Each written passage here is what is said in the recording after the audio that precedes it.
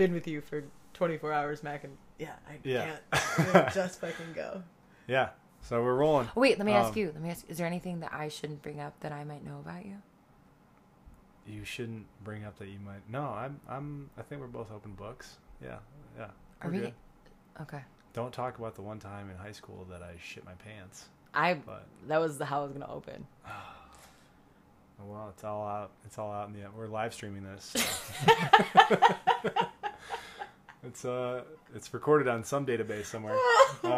My phone's listening. I'm gonna get shit your pants cleaner. Yeah, so I'm gonna get an ad for diapers. It's like, get your diapers with your name on them. Are you 35 and shitting your pants? We've got the product for you. That sounds great. Thank you. It is. It's 10:14 on Thursday night. In what month is this? It's in March. March, and we haven't seen each other prior to yesterday. Yesterday was the first time that you and I had seen each other in like 2 decades. Yeah. No, maybe not that. Maybe 15 years. End of high school, maybe. Yeah, I'm 16, 17. So that's 34. So if we do some casual math, that's 18 years. I'm not a math guy. 53. I'm not a math guy. Well, I guess for anyone who chooses to listen to this, I'd love to have you introduce yourself and give us the spiel. Oh, yeah. Hi. That's a good way to start. That's how most people start things. My name is Katie Mack. I go mostly by my last name at this phase of my life, this juncture. I don't know. Are you like Dave? David? I think I go by Dave typically. Yeah. Most people call me Dave. I feel like we always called you Kavnar. Yeah. We being you and me and all the people that talked about you in high school.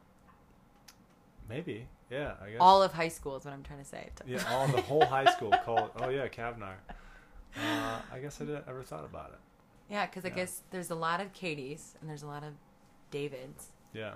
Especially, yeah, and then and at this point in my life, I am it's important to title yourself so you can feel like you can do this concisely if you're ever like on a podcast, but it's not working right now.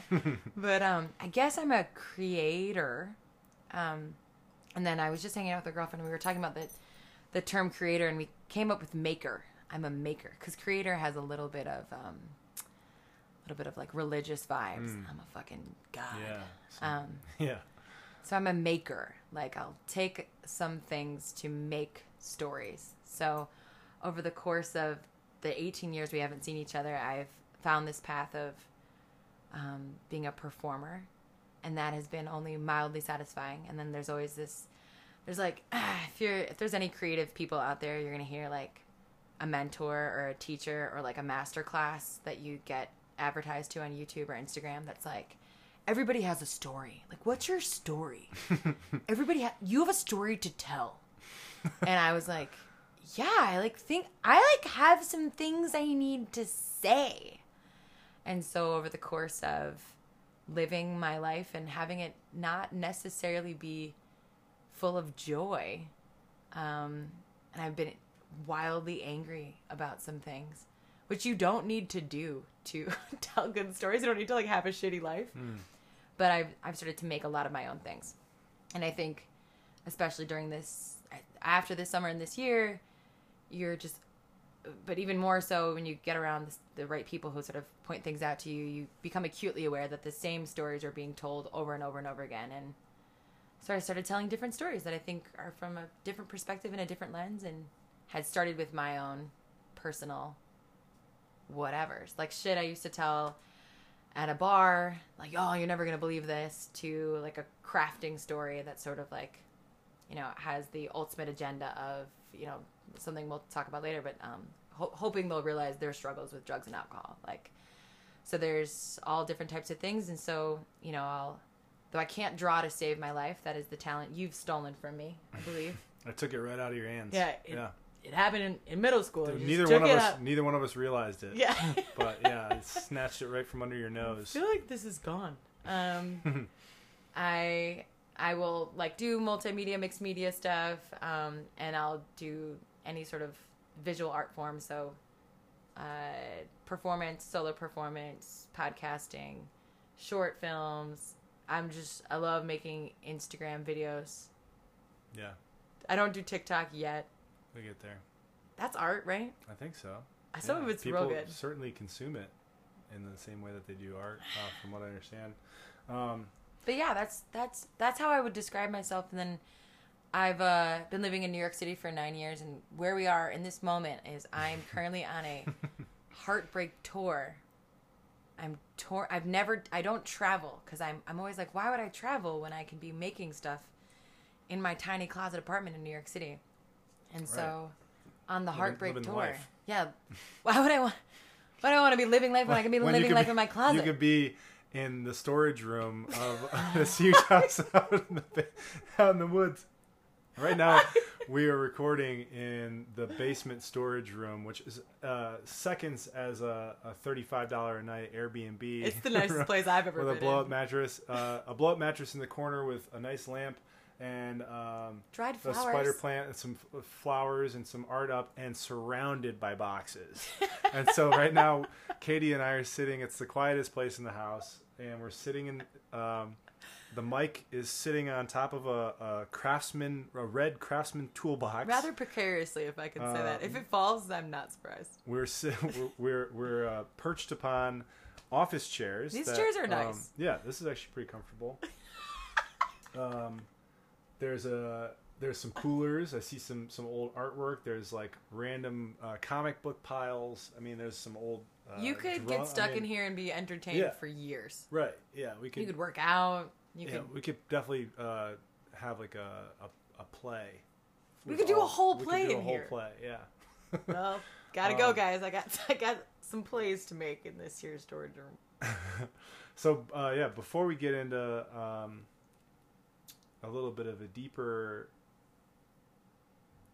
like where you're coming from, like what brought you on this trip. Oh, right.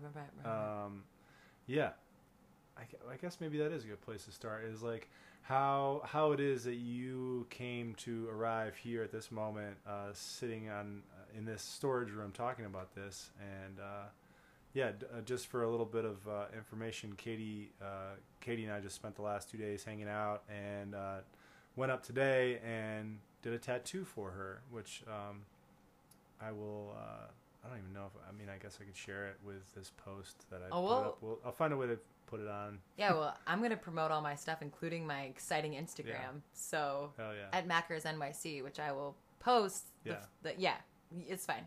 We'll follow find me. Where, follow me. The social media and all the different moving pieces is not always my forte. But yeah, we did a really fun and very meaningful tattoo. Yeah. Well, the thing, we can talk about the meaning of it, but the thing, so I have many tattoos. I got my first tattoo when Dave was in my life when I was 16. And that was actually one of my first meaningful tattoos right after Zach died. After Zach got killed. So, got killed. Anyway, and then me and Brandon and Anthony all got matching tattoos with the with the Japanese word loyalty on it. Yeah, that's what happens when you're 16. Where is it? Well, it was on my hip, and then it's been covered up with an orange rose, because orange was Zach's favorite color. Mm-hmm. And then I still have his birth and death dates, and you can still see it a little bit. All my cover-up tattoos, I don't want them to be covered up entirely. I like the idea of them sort of being like messily layered. Yeah. I will never. That was like when Zach died. That was in retrospect, years of looking back and examining my life. That was like a really pivotal moment for me, in a couple ways, because I think we were sophomores in high school. Yeah. This kid Zach Miller, I met him. My first time meeting him was maybe 8th grade, playing junior football. Yeah. And he was a beast. He was so athletic, but he was a man. He was a wild child. And he was also a man, though. He was built like a man. As an 8th grader. Where is he from? El Salvador. Yeah. El Salvador. Yeah. That's what I remember. Him and his brother had been adopted by this family here. And he was very attractive. And he was a good-looking, just caramel skin, beautiful human. Great smile. Just some serious restlessness. And that's why we became friends. And sophomore year of high school. I remember the last time I saw him was under the arch at our high school, and he had skipped for like a while. And I remember seeing him in between classes, and he's like, I knew that he had like run away from home again, which it wasn't unusual. Talked to him for a minute, and he's like, "Oh, I'm good, man, I'm good." And I was like, "Okay, well, take care of yourself." And the next thing was, I think the following week, it was a couple days later, I remember getting called out of my class, whatever class it was, and that brought down the office along with one other person. They're like, "Zach Miller died. He fell off of a parking structure." And I was like, "What?" And they're like, "Okay, so that's the information. Now who else needs to come down here?" And I was like, "What do you mean? You just told me that this kid died and you want me to like..." And then they put me in charge of like thinking about who needed to come down, and then people came down, and so the counselors and me were trying to like let other high school kids know about what had happened. And so I was put into this role of like, I didn't know that. Yeah. And so it was like that was like one of my first like intimate encounters with death. So the story was, from my understanding, Zach had run away from home, and he had been gone for a couple days, and he was downtown Ann Arbor, and he stole some woman's purse and took off without realizing that the guy that she was with was like a runner. And so this guy chased him while hollering, and they got the police, and they ended up cornering him in this parking structure, and he ran all the way up to the top, and the police officer had a confrontation with him near the top. And the details are pretty shady, but apparently he lowered himself off the edge and tried to drop, and they say maybe he was trying to pull some like action movie stunt where he dropped to a lower level, but there's also a possibility she sprayed him with pepper spray. That's the version of the story I know. But he fell, one way or another, he fell 4 or 5 stories into an alleyway. 6 stories into an alleyway. And died. So my version of the story is this. So that same day that you got called in, I went to community high school, which is the alternative school in Ann Arbor. Dave went to the big, what's your graduating class, like 1,200? No, I think 800. 800. Yeah, my graduating class was 120. So yeah, not even that. It was a big school. I mean, I think it was 2,500 kids. Yeah. When I was going there, it was a big school. Giant school, and so somewhere in the mix, you probably said maybe Nina or Danielle or Brandon or anybody, And they pulled me out of class, and I had just smoked weed at lunch. So I was like, fuck, I'm getting pulled out of class. Like, it was just a little bit of weed. Like, I'm not even that high. Like, ugh. Right. And I was so, like, I was just like, ugh, I'm going to get in trouble again. Because I was always getting in trouble. And I was good friends with Zach. And we did a lot of fun things, amazing things together. And my counselor sat me. We had these ledges. It's a 3-story school. 3-story school, yeah. Something like that. And you could sit in there was like a ledge where you could sit down. He sat me down, and I'm like ready for him to be like, are you high? And me to be like, yeah. Because I like don't know how to lie. And he said, are you friends with Zach Miller? I said, oh yeah, that's like one of my best friends. Like I fucking love that guy. And he goes, well, it turns out, he fell from a parking structure.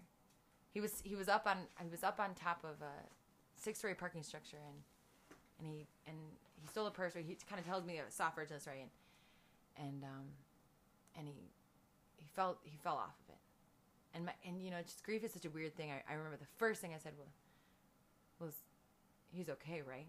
Right. Like just like your first thing, and it was he's okay. Yeah, he's fine. Right.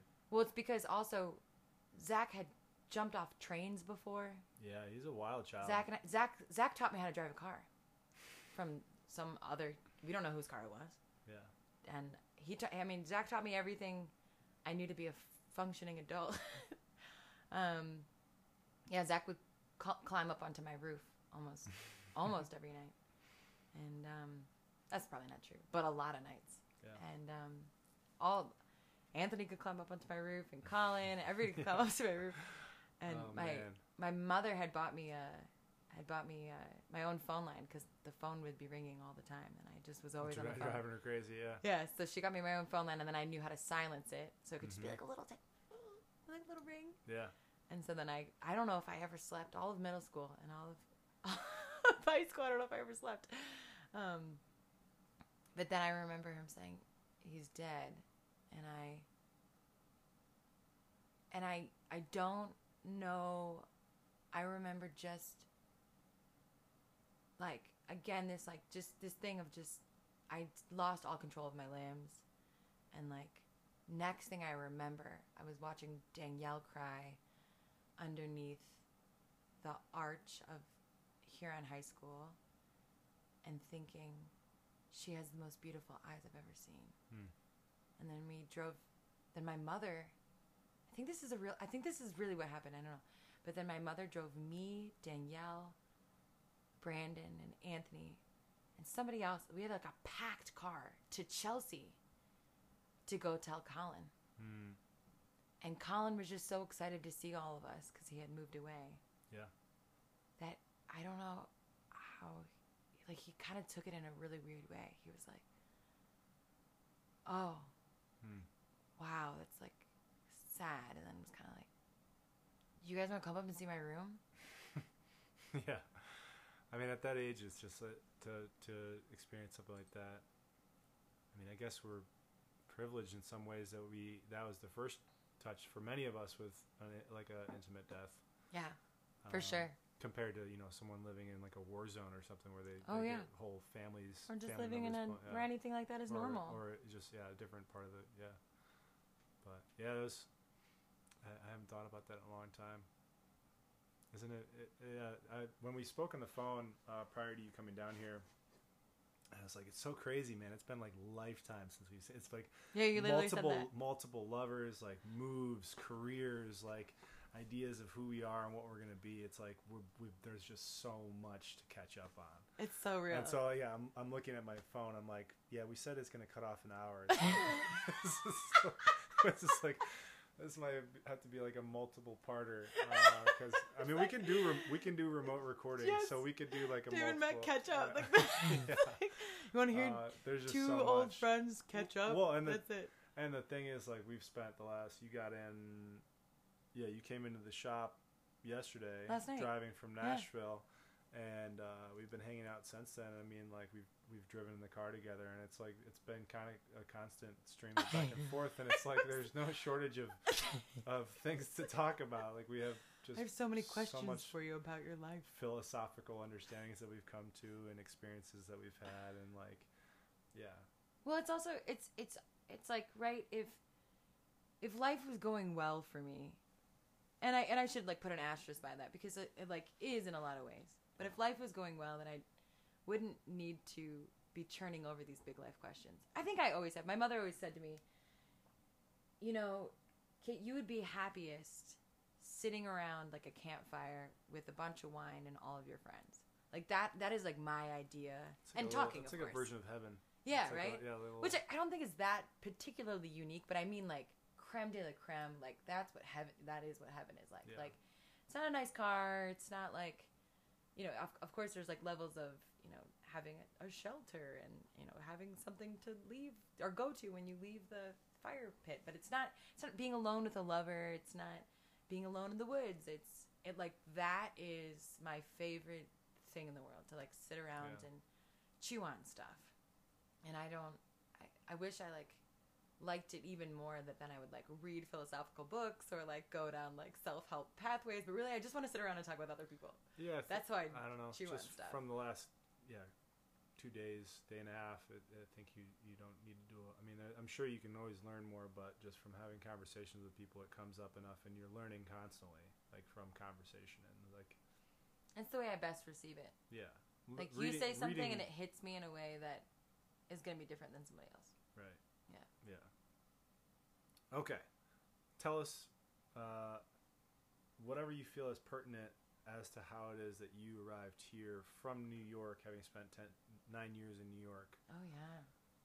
Yeah.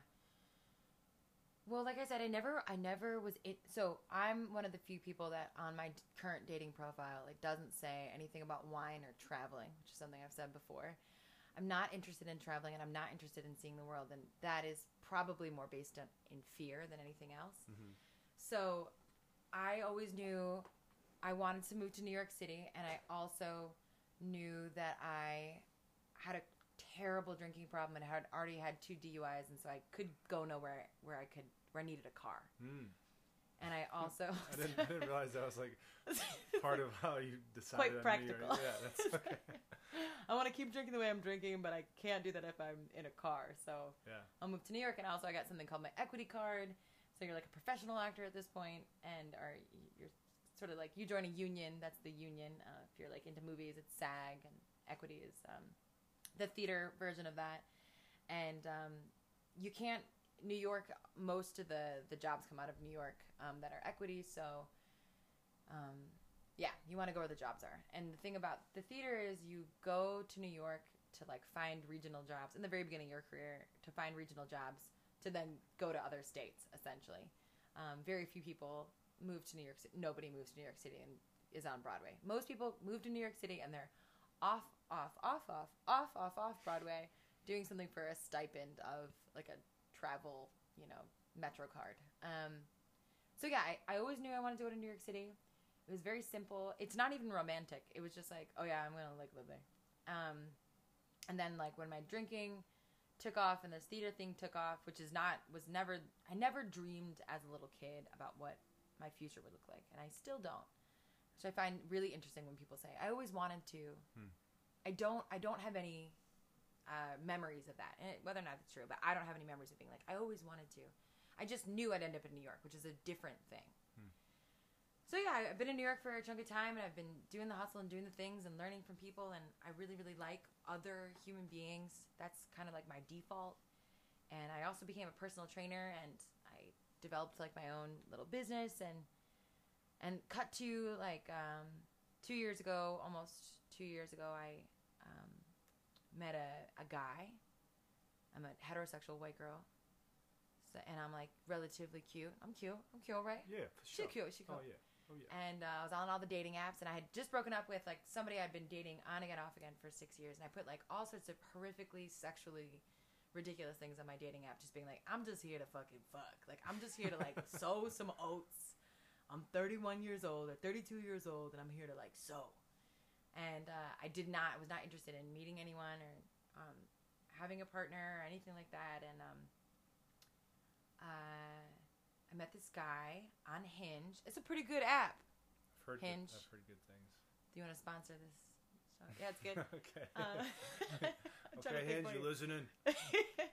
Hinge, designed to be deleted, but put on this podcast. And I defaulted to immediately seeing this person from across the room, and like Romeo and Juliet, similar fate. I just knew immediately. But this is something I want to pick up later. When I fall in love with someone, I know immediately. Like, and it's like almost annoying. Like, I remember falling in love with someone in Chicago and literally being like, "Fuck that guy." Ugh. And I don't believe in fate, and I don't believe in like, I'm not religious. I'm religious in a weird way, but I'm not really religious. And I just remember seeing him, and then everything about the whole night confirmed it, and immediately everything about him changed my view of what my future was going to look like. So we've already established that, like, I'm 32. I hadn't really thought about having a kid. And actually, to be completely candid, I met Josh in May, and I hadn't had an abortion in April. Okay. So it was like super, super early, and, it's like 4 weeks, not even. Didn't know who the dad was, because, right, let's be real, I put it on Hinge. I was so notes. Like, savage. And with all the drinking and drugging and meeting and whatever, I don't know. So I had what I called the most boring abortion it's called the most boring abortion story ever. It was the most unepic thing ever. I wasn't concerned about it. I had a lot of people turn it over with me, but I wasn't. And then we did like the pill, and it was not painful. It was nothing. And so I almost felt nothing about the whole thing. And I wrote this article about it, and we can tell you where to find it later. But instead of the abortion being something like, oh man, then I had this horrible experience, and my boyfriend held my hand and whatever. It was just like super quiet. It was like this thing that like happened. And then I met Josh, and I immediately wanted and then my nephew was born. Yeah. And that actually cracked me open. And then I met Josh. And I share all this to say, I started to think that I was finally getting closer to being someone that I had seen exhibited in TVs and movies and people that we know. And that's a cute white girl with a cute boyfriend and babies and a family and a house. And I started to become close with his family. And for a year and 9 months, I thought, I'm normal. You guys, I'm not messed up. Yeah. I'm normal. And I love being in love with him. And I am very much in love with him still. And I like who I am when I love him. And the pandemic hit, and I became domesticated AF. Day 3 of the pandemic, Josh and I got in a fight because I said something like, hey, I don't know how this is really going to work out because I'm always hustling and always doing projects and whatever. I said, I don't know how this is going to work out because when I want to eat, I just eat. Like, I don't, like, wait. You know, I don't know. Like, so what am I supposed to do? I'm supposed to, like, wait until 5 o'clock when you're done with work to, like, eat dinner? I, like, eat when you eat? And he looked at me and he was like, yeah. And I was like, okay, but, like, what if I want to do, like, what if I want to eat breakfast at, like, 3 in the morning because I'm hungry and I don't want to eat breakfast in the morning? He's like, I mean, you don't have to, but, like, this is what people do. They, like, eat together. So for the course of the pandemic, I, like, made dinner with this dude every night, and I like became more and more and more and more and more normal. And then, here we go. November, yeah, right. We had gotten in a fight, and I had gotten sick, and this is in end of January, and we have very different lives, homeboy and I, and basically we got in a fight, and I asked him why, and his answer was he doesn't see a future with me, and that, like, and so I said, okay, then you should leave. Because I can't be around somebody who is questioning my worth for them. I, like, have enough worth for that. So we live in a beautiful apartment together in a home that we shared and made and love. And that's now his. And I'm so wrapped up in this idea of this identity that I didn't know what to do. My girlfriend, Corey, said, let's go on a road trip. And against everything in my body, I said, sure. That sounds fun. Yeah. Okay. Let's do that. Oh, that's what you do. This is what you do. I'm, like, modeling myself after, like, every Yeah. version of someone else. And then homegirl bailed about 3 days before the end of the month. And when I was giving the apartment back over to Josh. And so I did... Basically, like, the language I'll use is, like, whatever my will was, whatever I want to happen with my life is not really in my control. And there's just, like, powers that be that basically are like, girl, you've been making stupid-ass plans. This is not for you. Kevin. Yeah. So Kevin is... I'm a 12-step program person. I'm in recovery. I've been in and out of recovery for 10 years. I used heroin for a big chunk of time in my life, and it just became acutely aware that I needed to stop. And then, because that shit will fucking kill you, and it can kill you very accidentally. Yeah. And then there's a lot of deaths down here. Yeah. Yeah, with all kinds of drug use, but yeah. Because you don't know what it is, really. Right. Like, if that shit was pure, then you have to, like, dose it properly. But, yeah, I mean, like, and we grew up in the DARE program. Like, it's, like, abstain or just abstain. That's it. Yeah. And, like, talk about, like... Drug awareness, resistance, and education. God, you're so good at acronyms. Yeah, DARE. I was trying to say that to somebody the other day. Yeah. And then it also reminds me of, like, oh, yeah, the only options for sex is to abstain. And, like, that's how everybody Okay. Yeah. Just abstain. I saw something that was like, DARE had me thinking that there's just going to be random people offering me drugs all the time as an adult, and I'm still waiting. I'm really waiting. Please come to me. So in a 12-step program, your first step is admitting that you're powerless, and the second step is to turn your will over to a higher power. They call it God. And I'm not religious, and I needed to come to terms with this. I wanted to get better sooner, so I sort of forced this idea at one point when I was trying to get sober about someone that could care more about me than myself, someone that had my best interest at heart, and someone that I, like, wouldn't hate or, like, wouldn't be so great. Like, it couldn't be so great because I'd be like, why is this person paying attention to me? why is this thing paying attention to me? So me and my friend Michael, we came up with this koala, like a cartoon koala that would sit and lurk in corners, and like I'd look up at it and it'd look back down at me, and I'd be like, should I sleep with this dude? And it would be like, just like shake his head like, no. Yeah. Chewing on some bamboo shoots. Yeah. Like, nah, Katie. It's probably not a good idea. And Kevin doesn't really speak. He Yeah. just just nonverbal. No. He's not judgmental either. He's just kind of like, no. Or he's like sitting at the table, or like, he's like, I like go to, and I'm shit faced, I get in the car, and I like go to put my foot on the gas pedal, and he's just like, do you want them? Is this for real? Yeah. So that stuck with me. That was the closest thing I could like get to, because I couldn't imagine somebody caring about me in a way that was like beautiful and pure. Somebody having my best interest at heart, because I didn't know what it meant to have my best interest at heart. So that's Kevin.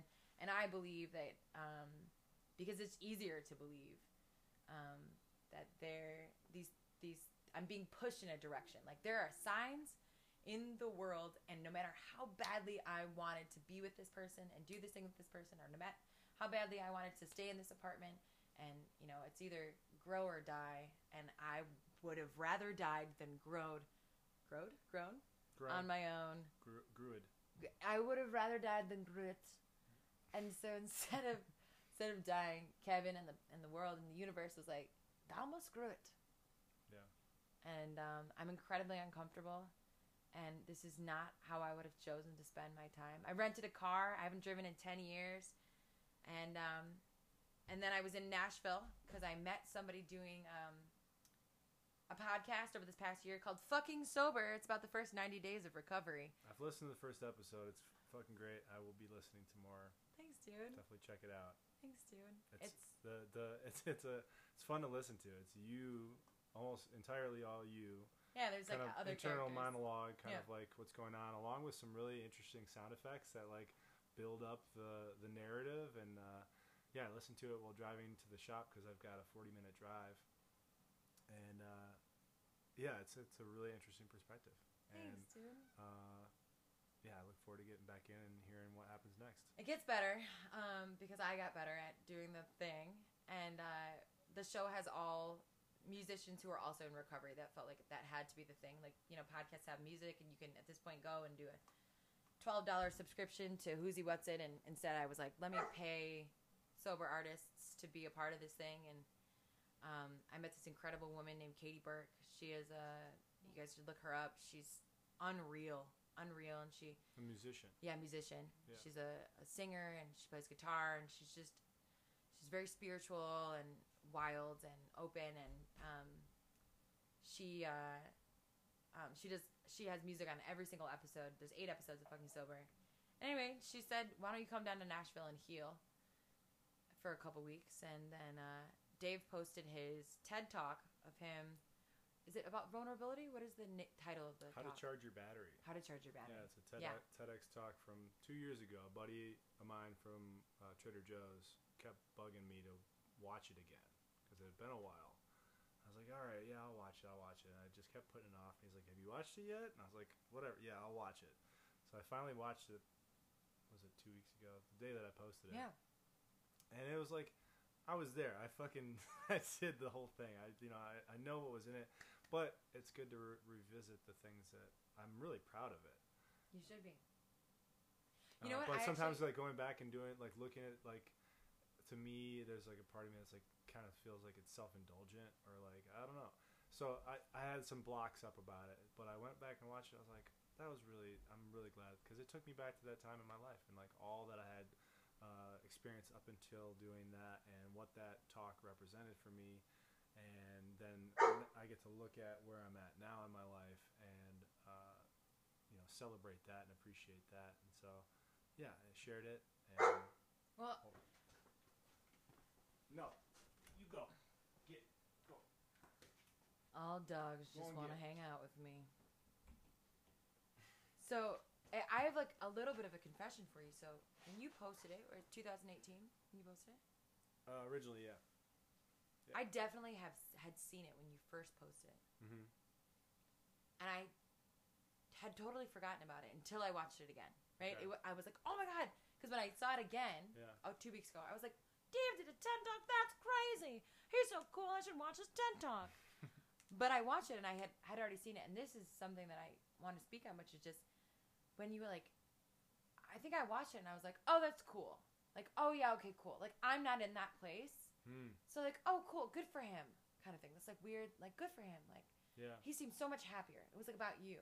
Yeah.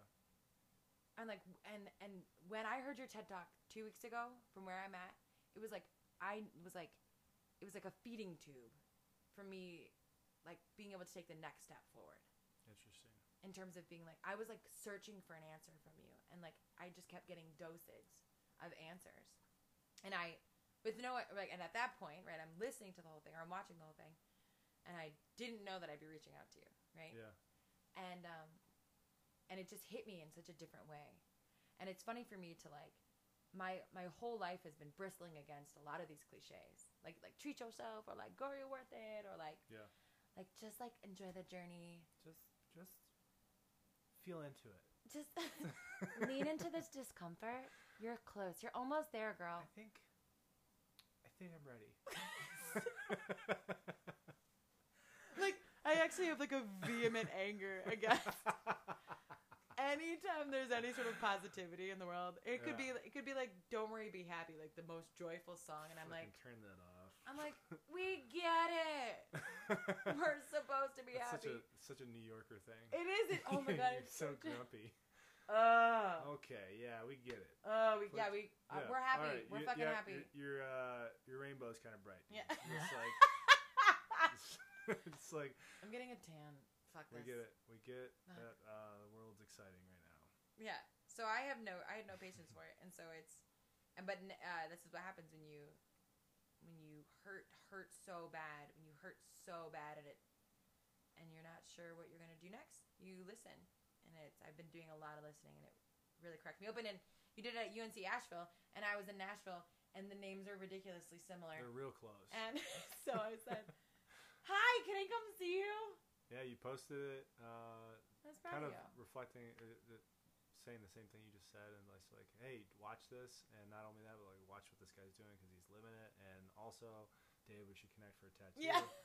And then I think I commented or something, and we ended up talking on like direct message, and then got on a phone call, and I was like, listen, you come on out. We got a room in the basement.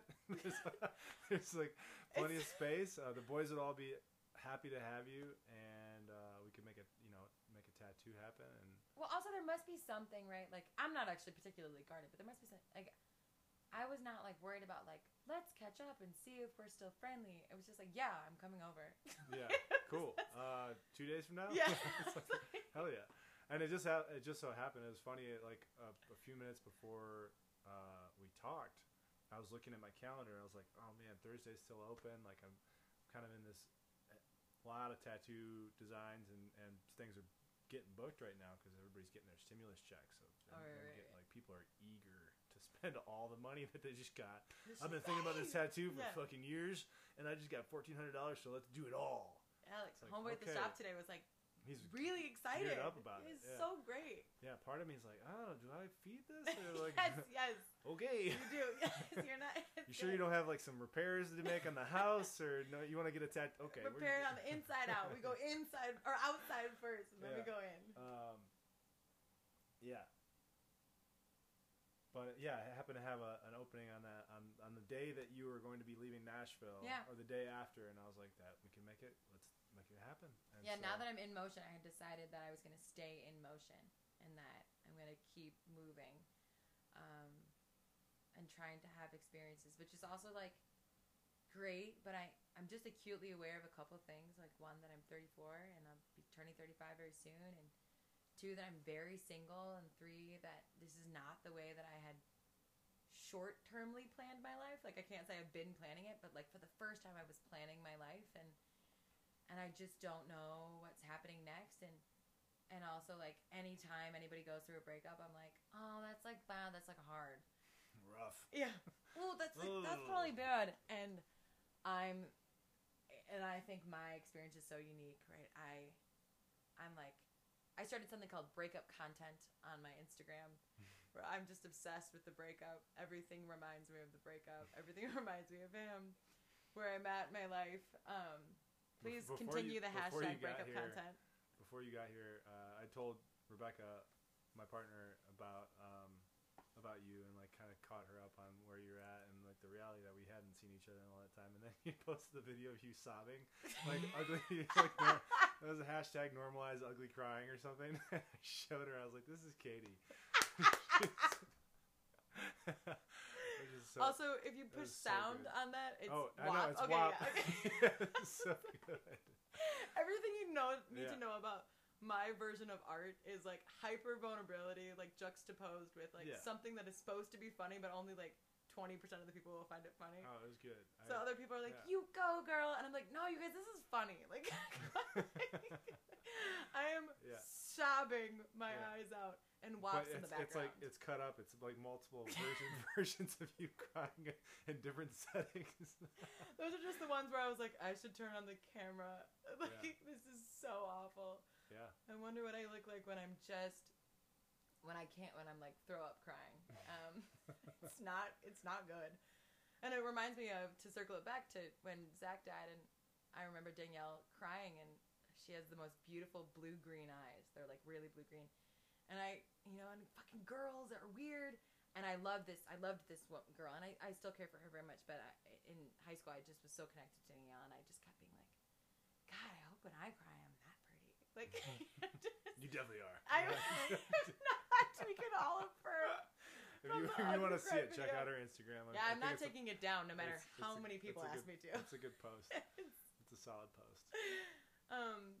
So I have been expressing to Dave basically that my biggest fear from this thing is, we always wonder how people get to be the way that they are when they're like almost stereotypes, like the cat lady, or like the person who like, is always volunteering, or like, but doesn't have their own family, or the person who just fucking hates every male or every female or whatever, anybody who looks like, anybody with brown hair, like whatever, fuck.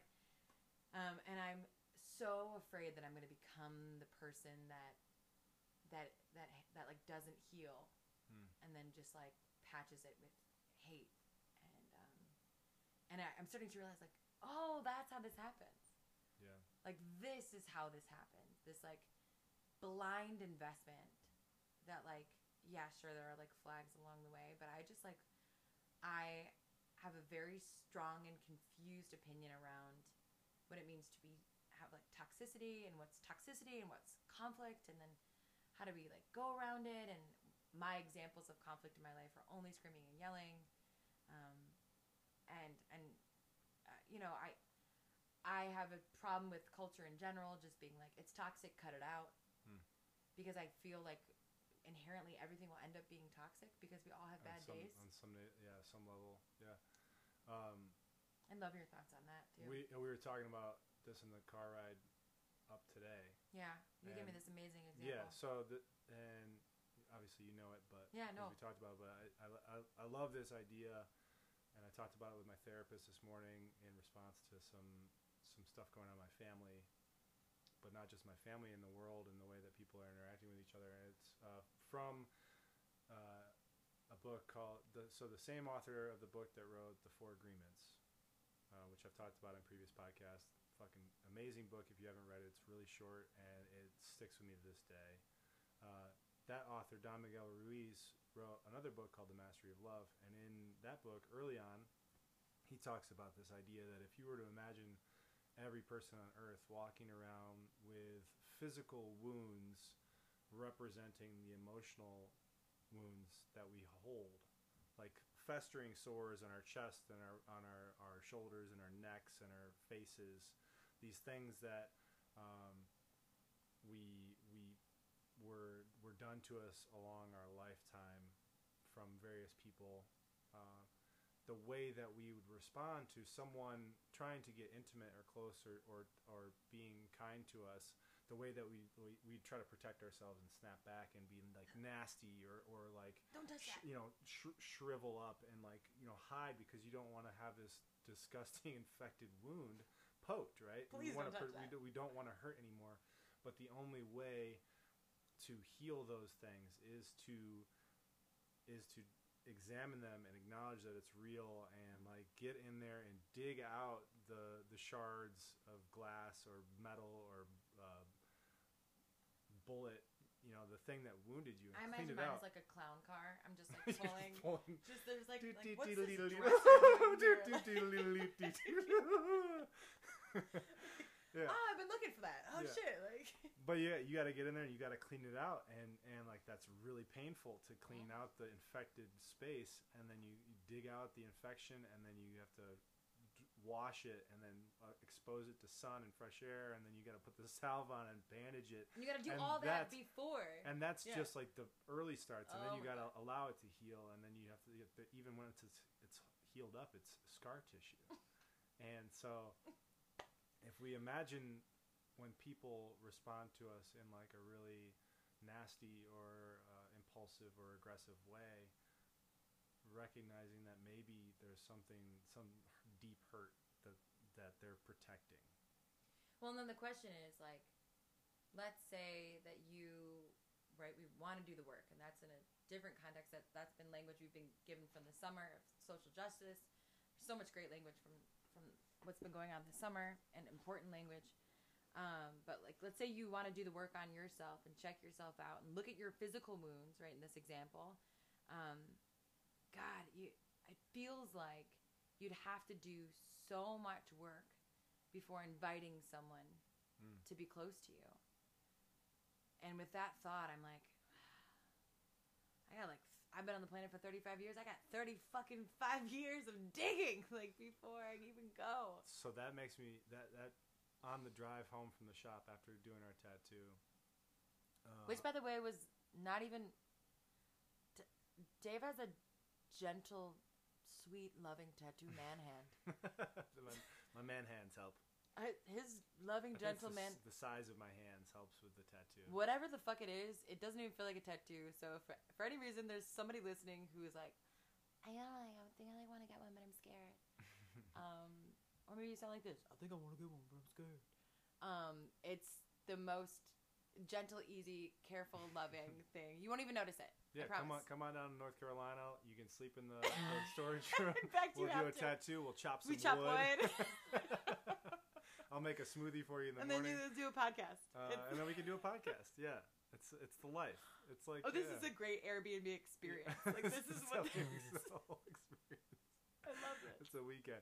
But so a friend of mine shared this podcast, Luke Story, The Lifestylist. It's all about like optimizing your life and creating the life of your dreams. See, I already hate it because of the language, but I'm trying. Right, yeah, The Lifestylist has a weird connotation to me too, but really good stuff. Anyways, I believe you. I he's just talking to instantly hate it. He's talking to this guy, Kyle Kingsbury, about psychedelics and healing and like just so much.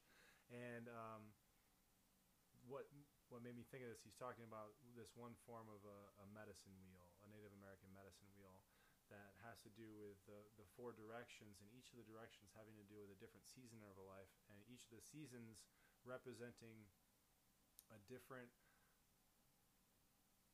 focus in our day-to-day things. So north is winter, which represents work and focus and like getting after it. East represents the springtime, and that's planting new seeds and like plowing your fields and like preparing for the season to come. South is summertime, and that's like play and fun. The west is the fall, and that's facing your shadows and like doing work. And he says, whatever you focus on is an infinite wormhole. And so if you focus on work, it will never end. If you focus on your shadow, it will never end. If you focus on play, you can continue to play. And so the important thing is, like, when you've been working on one of those areas for a while, take a minute and switch directions and go do something else. Plant some seeds, or go and fuck off and have some fun for a little bit. Or go and face your shadow. Maybe you've been having a lot of fun and it's time to actually face your shadow. So remembering that the work never ends. Right. It's always going to be there. It's always going to go deeper. there's always more healing to do, but taking time to switch it up and try something different is vital. But this is the thing that I find. So this is where I can't, like, I hear it. I'm letting it wash over me. I'm trying to learn how to sit in it. If you guys know what sitting in your fucking feelings and not talking is. But it's not as effective on a podcast, so I'll talk. And I'll say, yeah, I get that. For, like, life, like, general life stuff. But, like, what about finding your person? Right? Mm-hmm. Like, yes. So, like, what happens for me is, like, I can playfully date and, like, enjoy people and, like, honor them and, like, be respectful and communicative. That's great. And, like, in my friendships, I have no problem, like, dumping vulnerability into them. And, like, and I have, like, and again, when it comes to this sort of, like, level of, like, canceling people out or cutting out toxicity, like, when you're my friend, you're my fucking friend forever. Like, that's just my rules. Like, I have this weird loyalty. Like, there's no such thing to me as, like, oh, you don't serve me anymore. There's, like, moments where, like, maybe that relationship or this interaction isn't, like, great, but, like, once you, like, cross the threshold, I probably tested you in some way, but, like, that's it, you're my club. But when it comes to intimate relationships, it feels like everything goes out the window. And the idea of being, like, how, like, when you keep switching directions, you also have to know what direction your partner's going in. Mm-hmm. And, like, it can be, like, you kind of have, like, different, like, you know, when your partner's, like, in work mode and, like, in winter, you can be like, great, I'm going to bring the fun.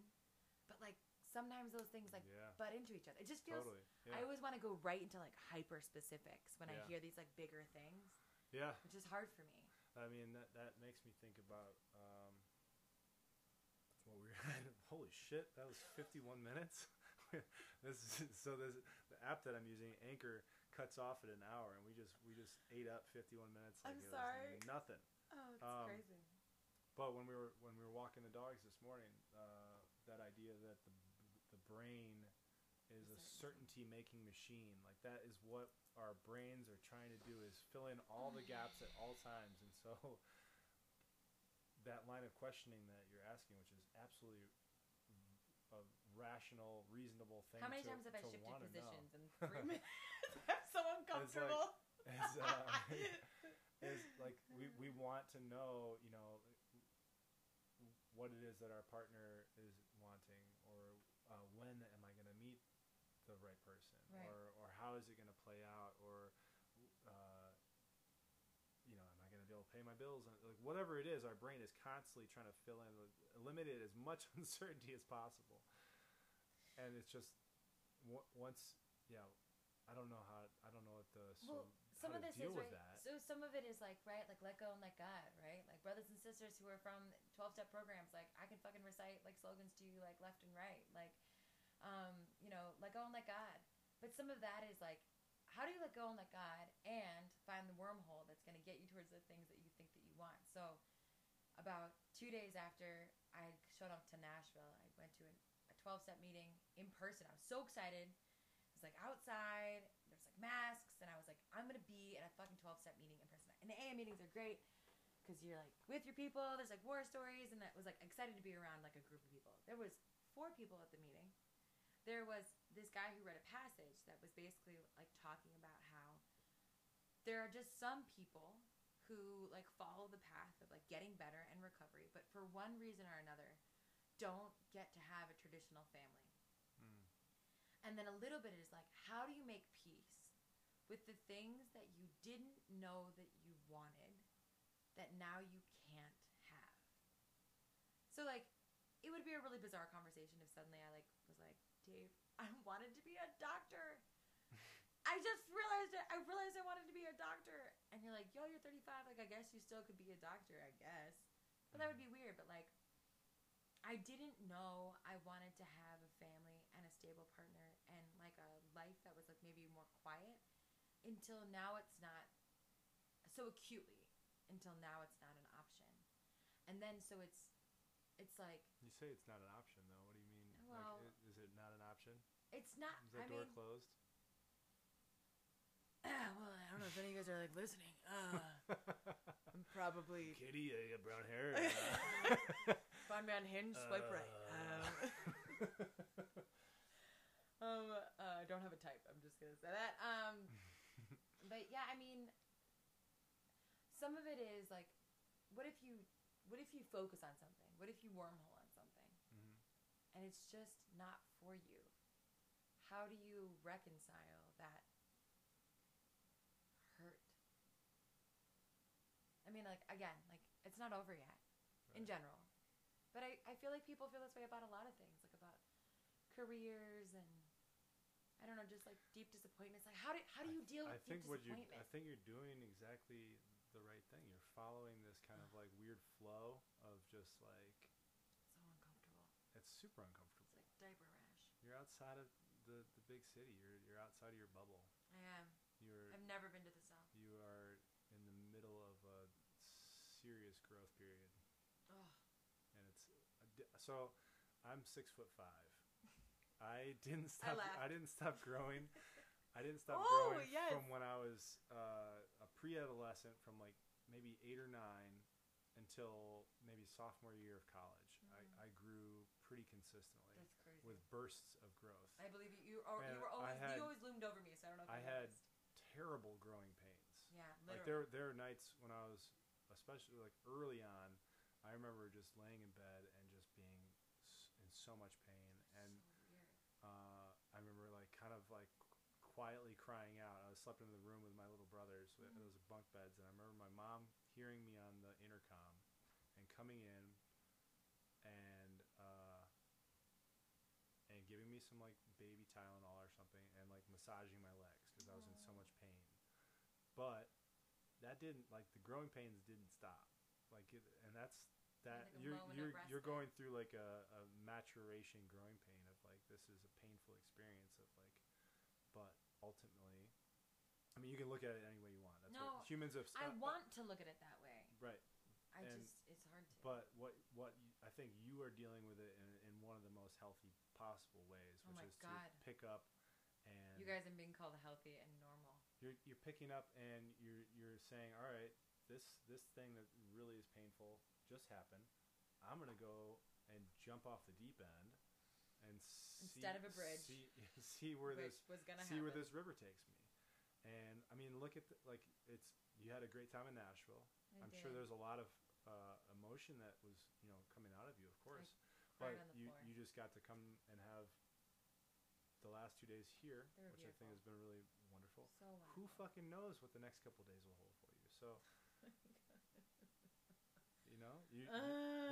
there's no certainty. So your brain is like, I don't know what the fuck to do, because there's the path that you thought that you were on just exploded in the most ridiculous array of like painful fireworks. Yeah. You got shrapnel.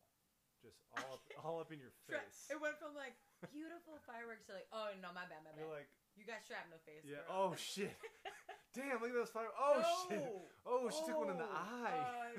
Don't go looking for your ear. It's just not there anymore. Yeah. It would be one thing if like I hadn't experienced real grief with like people dying and sad ways. And at this point in my addiction in my life, I've had some really jarring, people could be ripped kind of from the world or choose to leave in a way that, right? It's like you have to turn over and contemplate and have conversations with them and love them no matter what. But this whole thing, I want to soak up every piece of advice because, of course, it's not unique. Of course, my experience isn't unique. But I also do wonder if people really do face this feeling or they run away from it. And then as much as I hate it and I'm, like, not doing well, people keep telling me, like, how are you doing? I refuse to answer that I'm doing well, even if I'm okay. I'm like, I'm not good. Yeah. Except when my ex calls, when he calls me, I'm like, oh, I'm good. Yeah, I'm good. What's up, bro? I'm good. You good? Oh, yeah. Just over here having a good time. Yeah, I'm on like a crazy adventure. Oh, man, North Carolina is so cool. Oh, man, wish you could be here, but you're in our home, so... Hold on, I got some shrapnel in my eye. So, I wonder how other people deal with this kind of stuff, and then I do think there's just been many times in my life where I've just been forced to deal with the thing. Yeah.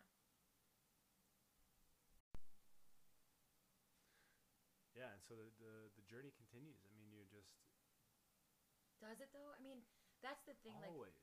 yes, like When- yes, always like. I mean, there's all these like beautiful cliches and all this stuff.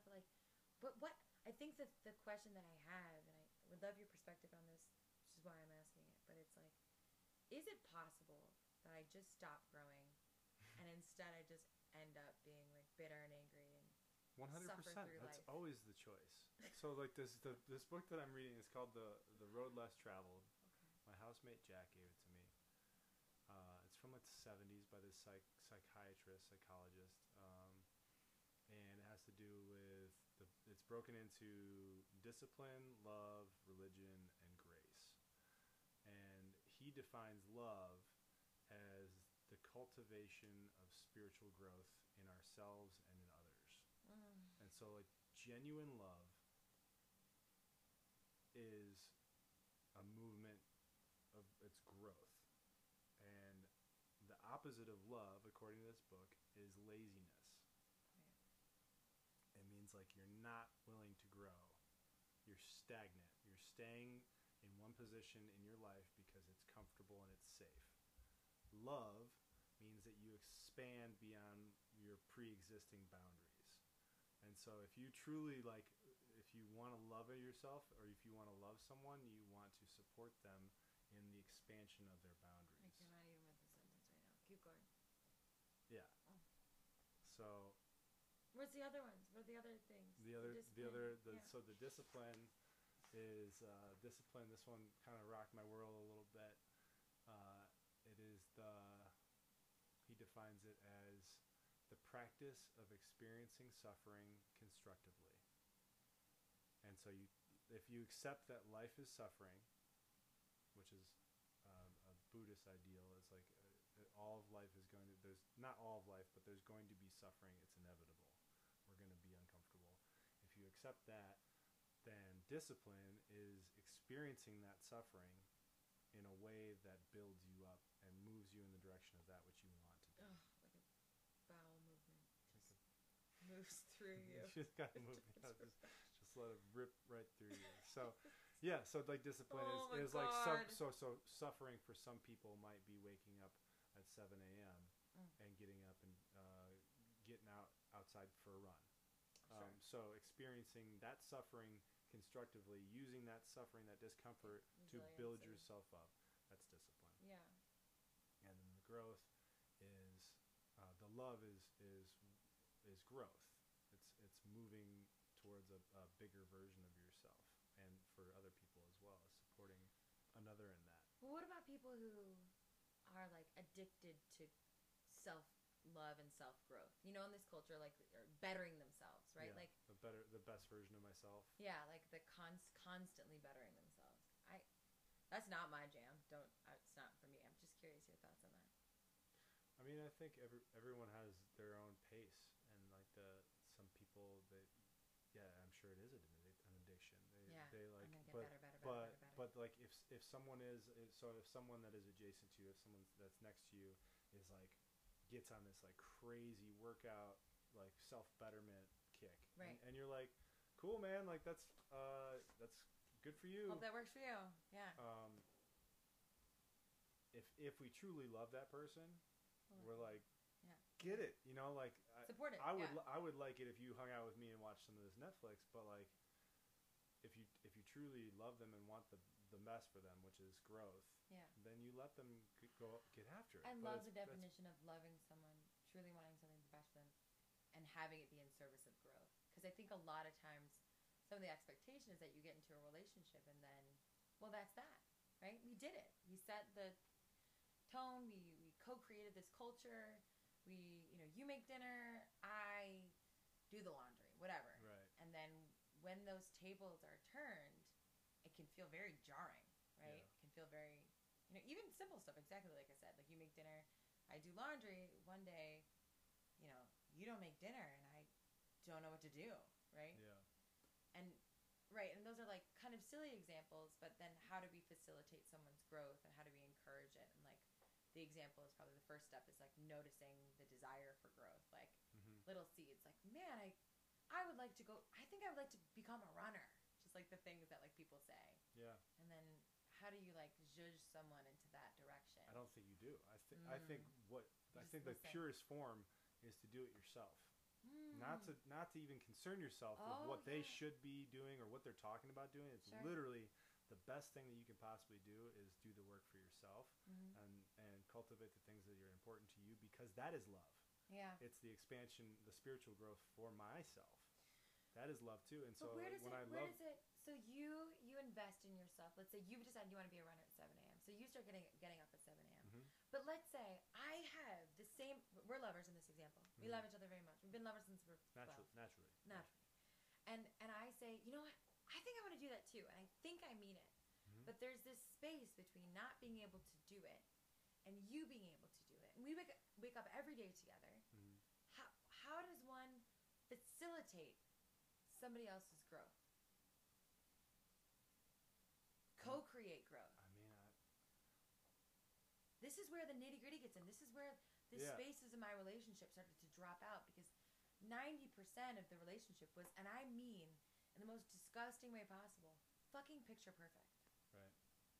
Obviously not, but like it felt that way. The picture exploded. Yeah. One of those exploding pictures. It was a picture perfect exploding picture frame experience. I don't. I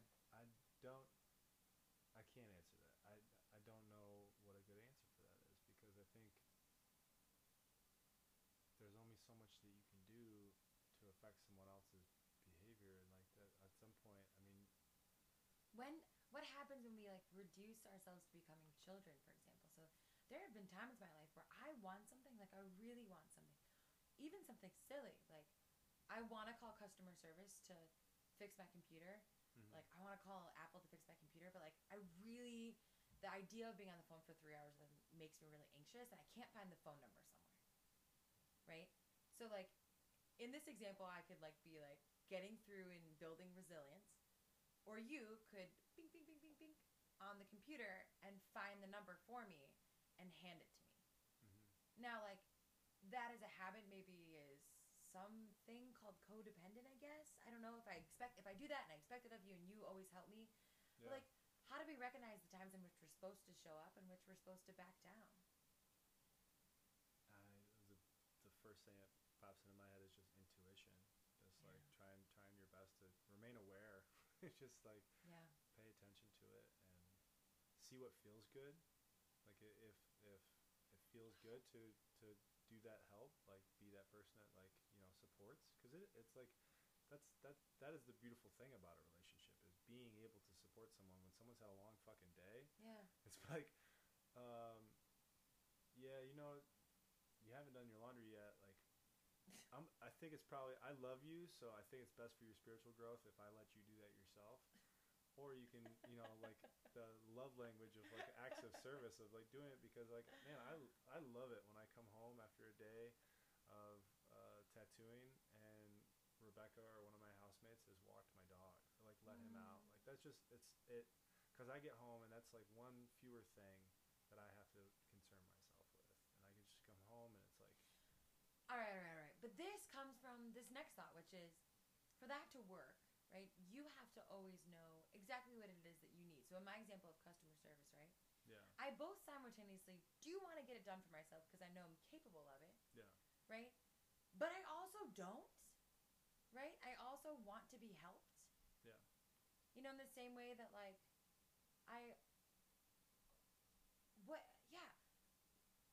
what if I'm not sure about exactly what I want in that moment? Like, if we go to dinner mm-hmm. and I'm like, I don't know what I want, and you're like, I got you, girl, you're getting a burger. I'm like, oh, that sounds great. Mm-hmm. Like, if you don't do that for me, I might not eat, right? Or I might not eat. Yeah. In this example of this moment, in this time of me being like, most days I can go to a restaurant and be like, yeah, I'll fucking have the prime rib. That sounds great. Potato gratin, whatever that is. I want that. But there are some days in which I'm not clear on what I want that day. Yeah, which is okay. Is it though? Yeah. Yes. definitely okay. But that's how resentment gets built in relationships. They're like, she can't fucking call customer service, and I know not to help her because I want to foster her growth. Yeah. And then you're like, but you're good at this thing. I don't know. I feel like right. I feel like so much of this is like, there's all these like different. So I'm reading a book called Attached right now, all about different types of attachment. Yeah. And I'm like, the only time where I'm anxious avoidant is in intimate relationships. In every other relationship, the only time I'm attached. Anxious, my attachment style is anxious, is in a relationship after a certain chunk of time. After like a year, I start to get anxious about it. And then with friendships, after about a year, I will become avoidant. And any other relationship, I'm avoidant. Like, I'm non-confrontational in like a work setting, a lot of times, or I'll just remove myself from that. So like the idea of like, how do we continue to have these like healthy habits and healthy things, and then what happens when something goes wrong? I think that's more of it. What happens when something that's co-created starts to go off the rails? How do you bring it back? And is it, it's just not right, which is what the whole health, to be a well-adjusted person in society, you're supposed to recognize that it's not right, and then you're supposed to let it go, which we've already established. I'm someone like, once you've made it past the threshold, like, you're in my life forever, I love you forever, I'll fucking do anything for you. But in healthy, well-adjusted people are just supposed to constantly as far as I'm concerned, we're just like testing people out for like a year and then we're letting them go. That to me, like, when I had that thought, I was like torn open. I was so sad. This idea that we're like people collecting. Where's the fucking loyalty? You've had a bad year and I still love you. You've had a bad 5 years and I still love you. Yeah, they're like the nature of the commitment piece, which is I think something like the traditional values of like, you get married, once, and you're like, yeah, we're doing this, we're gonna hang in there. But I think our generation has been tainted by seeing parents who either have remained in relationships that are super unhealthy because they're like, well, we're married, we're gonna stay in it, and they're fucking miserable, or parents that had divorces. I love that. I love the commitment of. I have a couple, or I have friends who got married, and they had this conversation like, when I say I'm gonna love you forever, does it really mean forever or not? Because we're gonna make these vows. And he said, yeah, it means I love you forever. And then it's like the drug commercial where it's like, unless you kill my family, or like murder my dog, or like go have and I feel like that should be most of it. But there's this thing in our culture of just being like, when it doesn't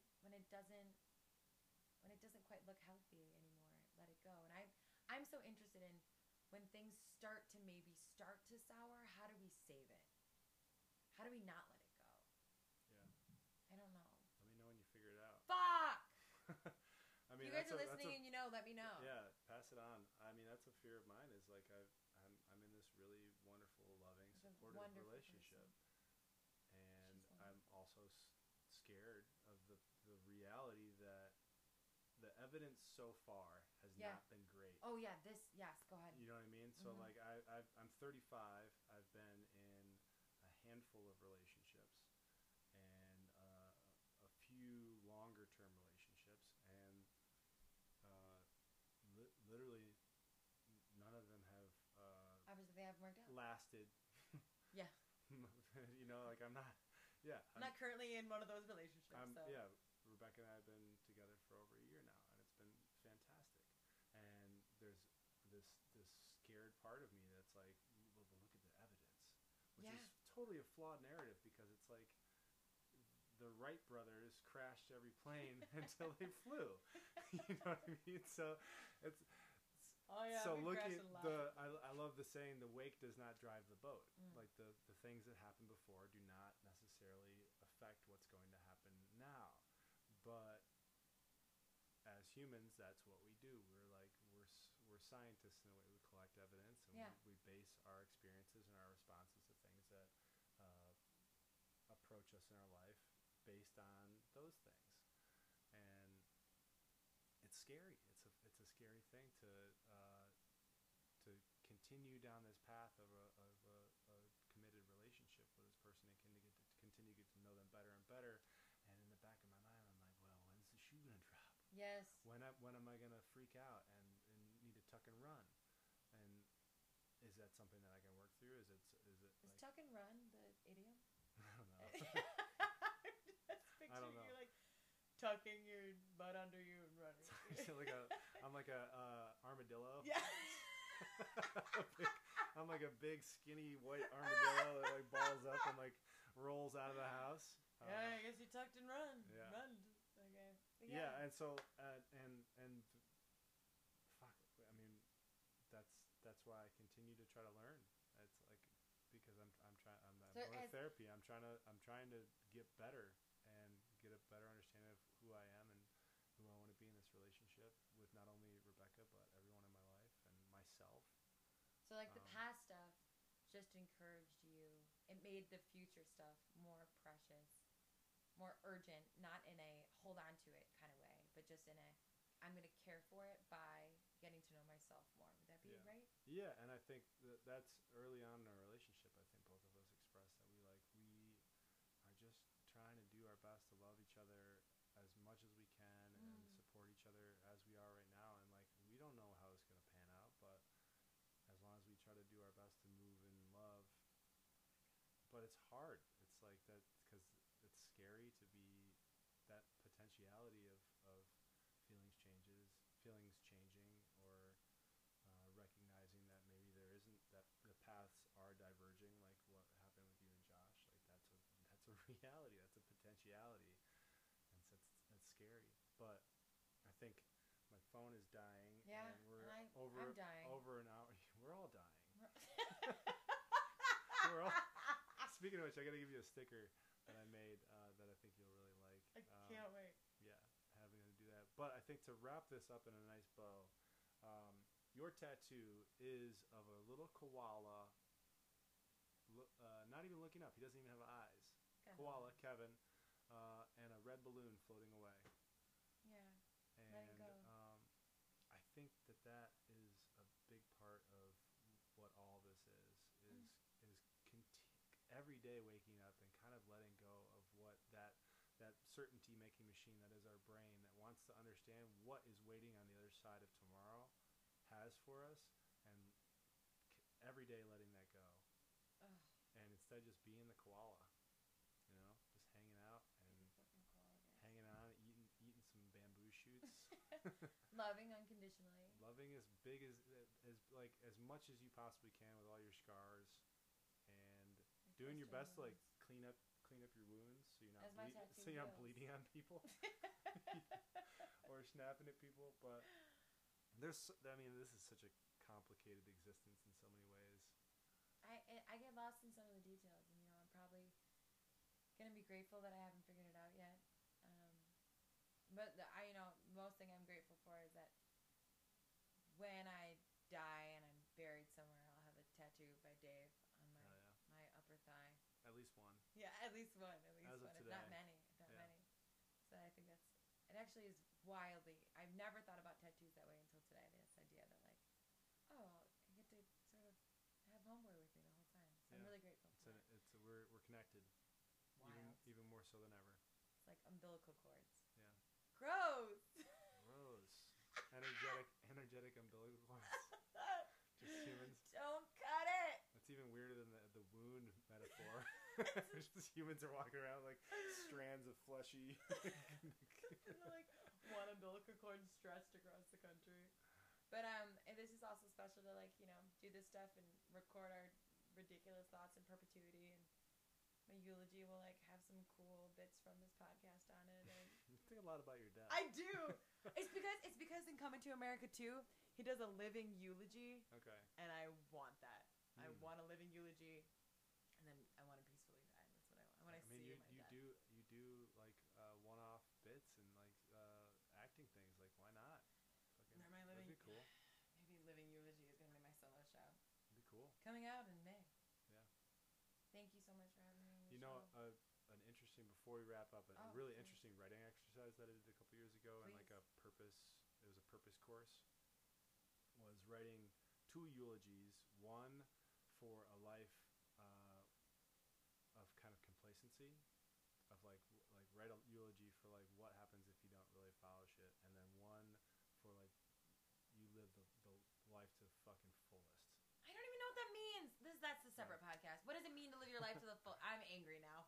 I went from being sad to being instantly angry. Vibrationally, anger is a higher emotion than sadness. I'm always angry. You're that's better. Yeah. I'm doing better. On the scale, vibrational scale, you're vibrating higher when you're angry. I'm doing a great job. Yeah, you're killing it.